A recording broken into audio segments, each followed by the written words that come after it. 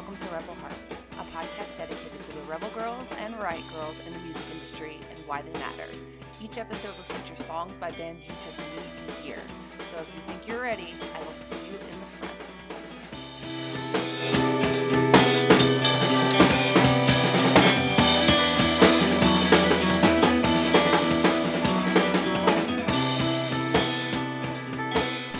Hello and welcome back to Rebel Hearts. My name is Sam and this is episode 2. In honor of April being Sexual Assault Awareness Month, today I'll be focusing on sexism in the music industry. Now, sexism in the music industry has always been a big part of women being involved in it, and the hook for the Runaways was even these girls can actually play. So even as early as the 70s when the Runaways were around, and I'm sure sexism has been alive and well way before even the Runaways' time, it's always been really apparent and unfortunate. But today I'm going to highlight some of the more recent ones from my generation and the music scene that probably a bunch of you guys are listening to right now. So let's hop right into it, because why not, right? So I mentioned before, Girls to the Front by Sarah Marcus is going to be a huge book that I'm going to reference in this podcast because it is the first book that I ever owned that dealt with women in the music industry, and then it ties into the Netflix documentary The Punk Singer about Kathleen Hanna from Bikini Kill.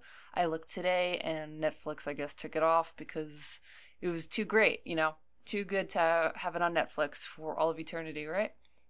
So Kathleen Hanna wrote most of the first few Bikini Kill songs about sexual assault and her abusive boyfriends in the past. And in Girls to the Front by Sarah Marcus, I have the paperback version. I don't know if they ever made a hardcover version, but I have the paperback version. And on page 42, Sarah Marcus writes, "Art and music were the only place Kathleen saw that had room for contradiction and ambiguity. But even in punk rock, her peers seemed to think feminism was no longer useful. When she met other female musicians on tour, she interviewed them, asking, 'How does the fact rape exists affect your life? How does being a female affect your work?' With distressing frequency, she got the same answer. 'Oh, it doesn't matter that I'm a woman. I'm a musician first.' One musician admitted that her male bandmates pressured her to wear a tight dress and lipstick at shows while the guys dressed more casually. She insisted she had transcended gender." Now, on page 42 still, so basically this entire page I'm basically reading to you guys, Marcus begins to go on and say, when Kathleen and her bandmate Louise were so often the only women on stage the whole night, when they had to open for a band in Ohio whose singer blurted between songs, "Incest is best, put your sister to the test," when Kathleen felt terror in dark alleys behind rock clubs that the men in her band never experienced, what fantasy land were these other women living in? Now, with all that being said, I'm going to play you guys a song by this band Punch. The song is called Worth More Than Your Opinion. It's off their record from 2014 called You Don't Have to Believe. Or They Don't Have to Believe. Sorry, my mistake. They Don't Have to Believe. It was released in 2014. So let me just play that really quick. The song is called Worth More Than Your Opinion.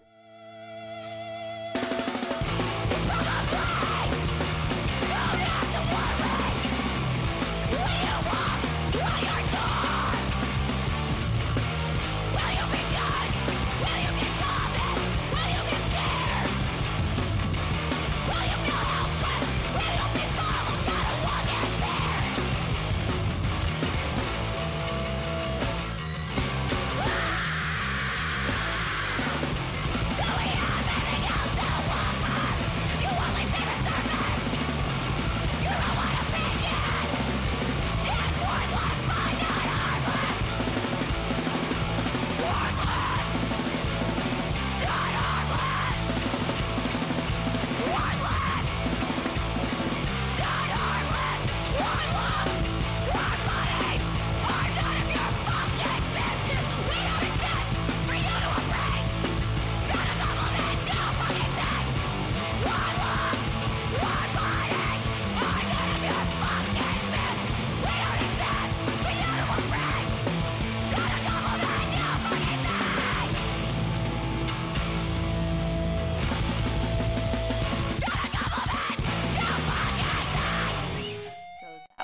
Hunch. Again, the song is called Worth More Than Your Opinion from their record They Don't Have to Believe that was released in 2014. That is the last record that frontwoman Megan O'Neill is on. She now has another band. I don't remember what it's called. I'll probably link to it in the show notes, but check it out. It's really cool. So back to the Runaways. I know I was just talking about Kathleen Hanna, but now we're going to skip to the Runaways. On page 31 to 38, which is from Neon Angel, the hardcover first edition from 2010 is the one that I own. Cherie Currie obviously wrote it. The pages 31 to 38 just deals with Cherie Currie dealing with the sexual assault from her sister Marie's boyfriend. Even on page 38, he says, "I have a thing for virgins. Come on, Cherie, it won't hurt." And all those pages is just basically her recollection of everything that's going on and how that was really damaging to her. Also in Neon Angel, page 72, they're discussing a new girl who's going to play in the Runaways, and Lita says to Cherie, Kim Fowley, their manager, doesn't feel that she's good looking enough. Isn't that right? And then Kim says, "She lacks rock and roll authority. This is a rock and roll band. Nothing against her, but she's just not pretty enough." That's important. Anything less than that would be anything less than world domination is not an option. So Kim Fowley, I don't know if you guys that are listening to this have seen the movie The Runaways or have picked up Neon Angel by Cherie Currie, but Kim Fowley used to refer to them as dogs all the time, used to call them dog cunts, like just really verbally abusive. I guess it worked and the girls didn't really see anything wrong with it, that much. I mean, they were all like 14, 15, 16 at the time, so I don't really think that they knew anything different, and they believed that he was really helping them out. So he's just a whole different thing. But I couldn't really find anything else in Neon Angel as I was thumbing through it. If I do come across something else, of course I'll bring it up. But I couldn't really find anything else that Cherie mentioned when they dealt with sexism. I'm sure that they did because they were all young girls. I didn't realize that it was Cherie's choice to wear that lingerie on stage during Cherry Bomb. So I think that's really cool that she chose to do that and nobody told her that she should, dance around in her underwear because she was 16. So I thought that was pretty cool. So that's all I have for the Runaways right now. But I'm going to move on to Marielle Loveland, who is the frontwoman of the band Candy Hearts. This took place in May of 2016, where Marielle took to her personal Tumblr account to recount her sexual assault by her then boyfriend, who was the manager of the band Seaway. She mentioned that he would yell at her and shove her and just really verbally abuse her. And then went into all the times that she felt threatened by him. And what made it worse is that he took to the internet as well to tell his side of the story in excruciating detail, and even as far to say that Marielle is bipolar and she was trying to get whatever publicity she could for her solo career, and that just like really was terrible. And she since went on her Tumblr to respond to his response in like a much shorter thing, basically saying, "I don't know anything but the truth. I said what actually happened. Whether you choose to believe me or not, whether you choose to believe him over me, it doesn't matter." She says, "I told my side of the story. I'm happy with it." And that was that. And then Alternative Press also ran an article that I'll link to in the show notes, where the title of it is "I felt so defeated.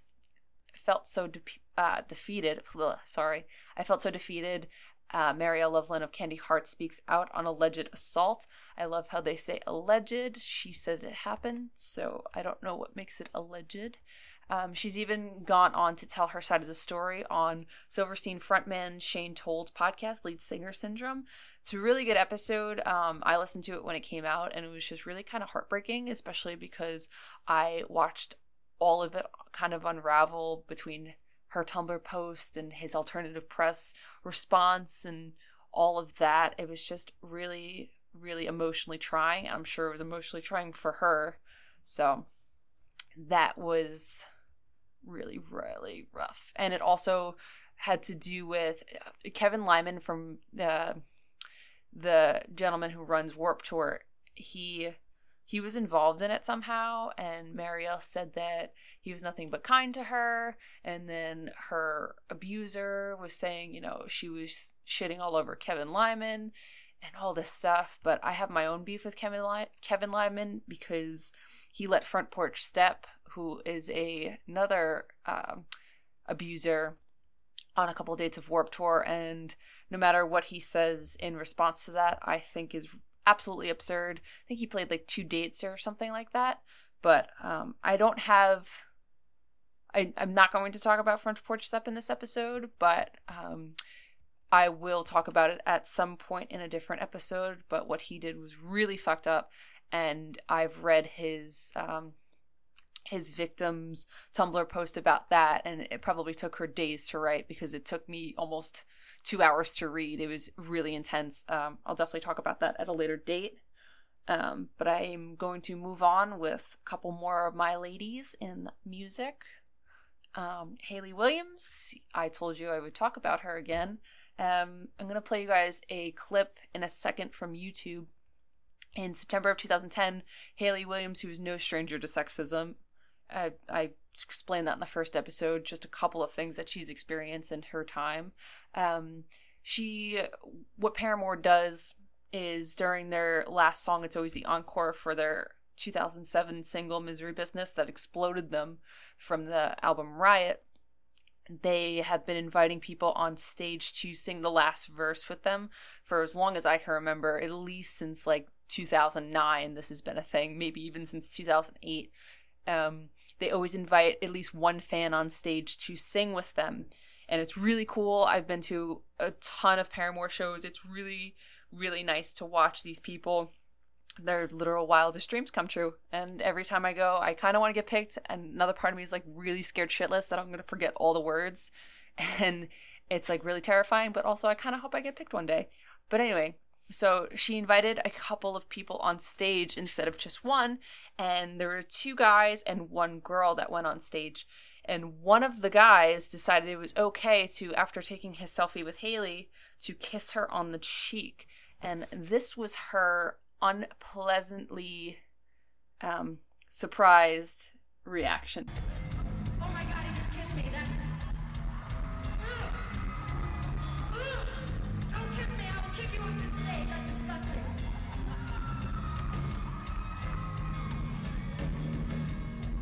She won't kiss me. I know her, she's very nice. Alright, we got 3 minutes, and you better do your job right. I'm not giving that other guy the microphone because he kissed me. Frankly, I'd rather just hit him with this than let him have it. Boys! Hey, boys out there! Never kiss a girl unless she says she wants you to. All right. Never kiss a girl again unless she tells you she wants you to. Why would I want to kiss you? That's disgusting. Get off the stage. Get off the stage. Go, go, go. I love you and everything, but you're just freaking me out. You go stand by that guy. Stay over there. Respect. So that was Hayley being kissed on stage by a fan without her consent. I know she went a little crazy with saying she was going to beat him with the microphone. But other than that, the message is don't kiss anybody without their consent. And that's not debatable.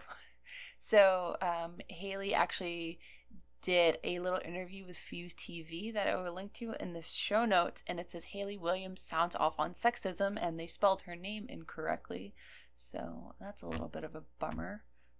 But I'm going to read this really long quote. I'm probably going to fuck it up because me and reading on a screen is just not my strong suit, but I'm going to try for you guys, so here we go. When I was 16 and we started touring, I looked like a 12-year-old boy with no makeup, sports bra, one of the guys' shirts, and I'd wear the same pair of jeans for a month straight. I never showered and was gross, and the guys that were probably a good 10 years older than me harassed me. I remember playing North Star Bar in Philadelphia, and this guy yelled, "Take off your shirt," probably 10 times. Luckily, the flame-haired songbird eventually found the strength to fight back. It had happened a couple of times at this point, but this guy was super aggressive about it, she said. By the 5th or 6th time, I realized that I'm the one with the microphone. I've got the power here. I don't have to be quiet. Sometimes there's strength in letting your actions speak for you. But in this moment, I was like, I don't have to take this. He said something again. I said something back and was just as consistent as he was. And then he stopped. But by the end, I was just like, I don't like you. Get out. I made some guy I knew get him out. But despite her past experiences, Haley feels that things are looking up. I'll link to that whole article in the show notes, but like I said before, in my first episode, Haley went as far as to not even wearing chapstick to photo shoots because she just wanted to blend in, because she was tired of being, even at 15, and they were barely even a touring band at that point, or a well-known touring band, I should say. She already felt the sexism of being a woman, especially because the only reason people cared about Paramore was because she was a girl, and she just wanted them to see the music. She didn't want to be a solo artist, and, you know, the labels kept pushing her to be a solo artist, and it was just all this nonsense that just didn't need to happen. But I'm glad she's finally in a place where she embraces her femininity, and she doesn't need to hide, because she's beautiful and she's talented, and her talents speak way more for her than just being a girl in a band. So that's Haley. Now I'm going to move on to my last and probably most disturbing one that I have today. It's the Tiger's Jaw Pity Sex. I don't want to say dispute, but I don't know what to call it. But this is back when Property of Zack was still around. Rest in peace. What a good website. This was posted in June of 2014. The title is Tiger's Jaw Release Statement: It is never okay to touch someone without their consent. So I'm talking about Brianna Collins from Tiger's Jaw. She plays the keyboard and also does backup vocals and occasional front vocals in Tiger's Jaw. And it says, Brianna Collins from Tiger's Jaw has released a statement regarding the events that took place at their headlining show last night. The statement should have never had to be made in the first place, but is once again worth repeating. Do not touch someone without their consent. Read the statement below after the jump, so that's what I'm going to do.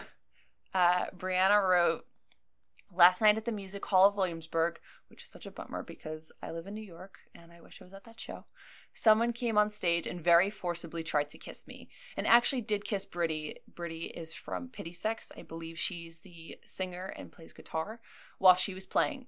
Another person from the band, from the tour, was kissed while taking a photo. This tour is the first time something like this has happened to me, and I definitely feel responsible to say something. Before I go on, Tiger's Jaw has been a band for at least, I think, 10 years. So for her to say that this is happening for the first time is not only awesome, thank God that it didn't happen before, but also super unfortunate that it had to happen at any point in her career or in anybody's career. Pity Sex, Tiger's Jaw, anybody on that tour. So moving on, she said, it is never okay to touch someone without their consent, ever. I felt so upset and violated, as did the others who this happened to. Touching someone without their consent is not only upsetting for that person, but is also a crime. We all need to respect each other's spaces, whether it's somebody in the band or someone crowd surfing. I just want to play music with my friends, and I shouldn't have to be worried whether or not every person stage diving is going to do something like that.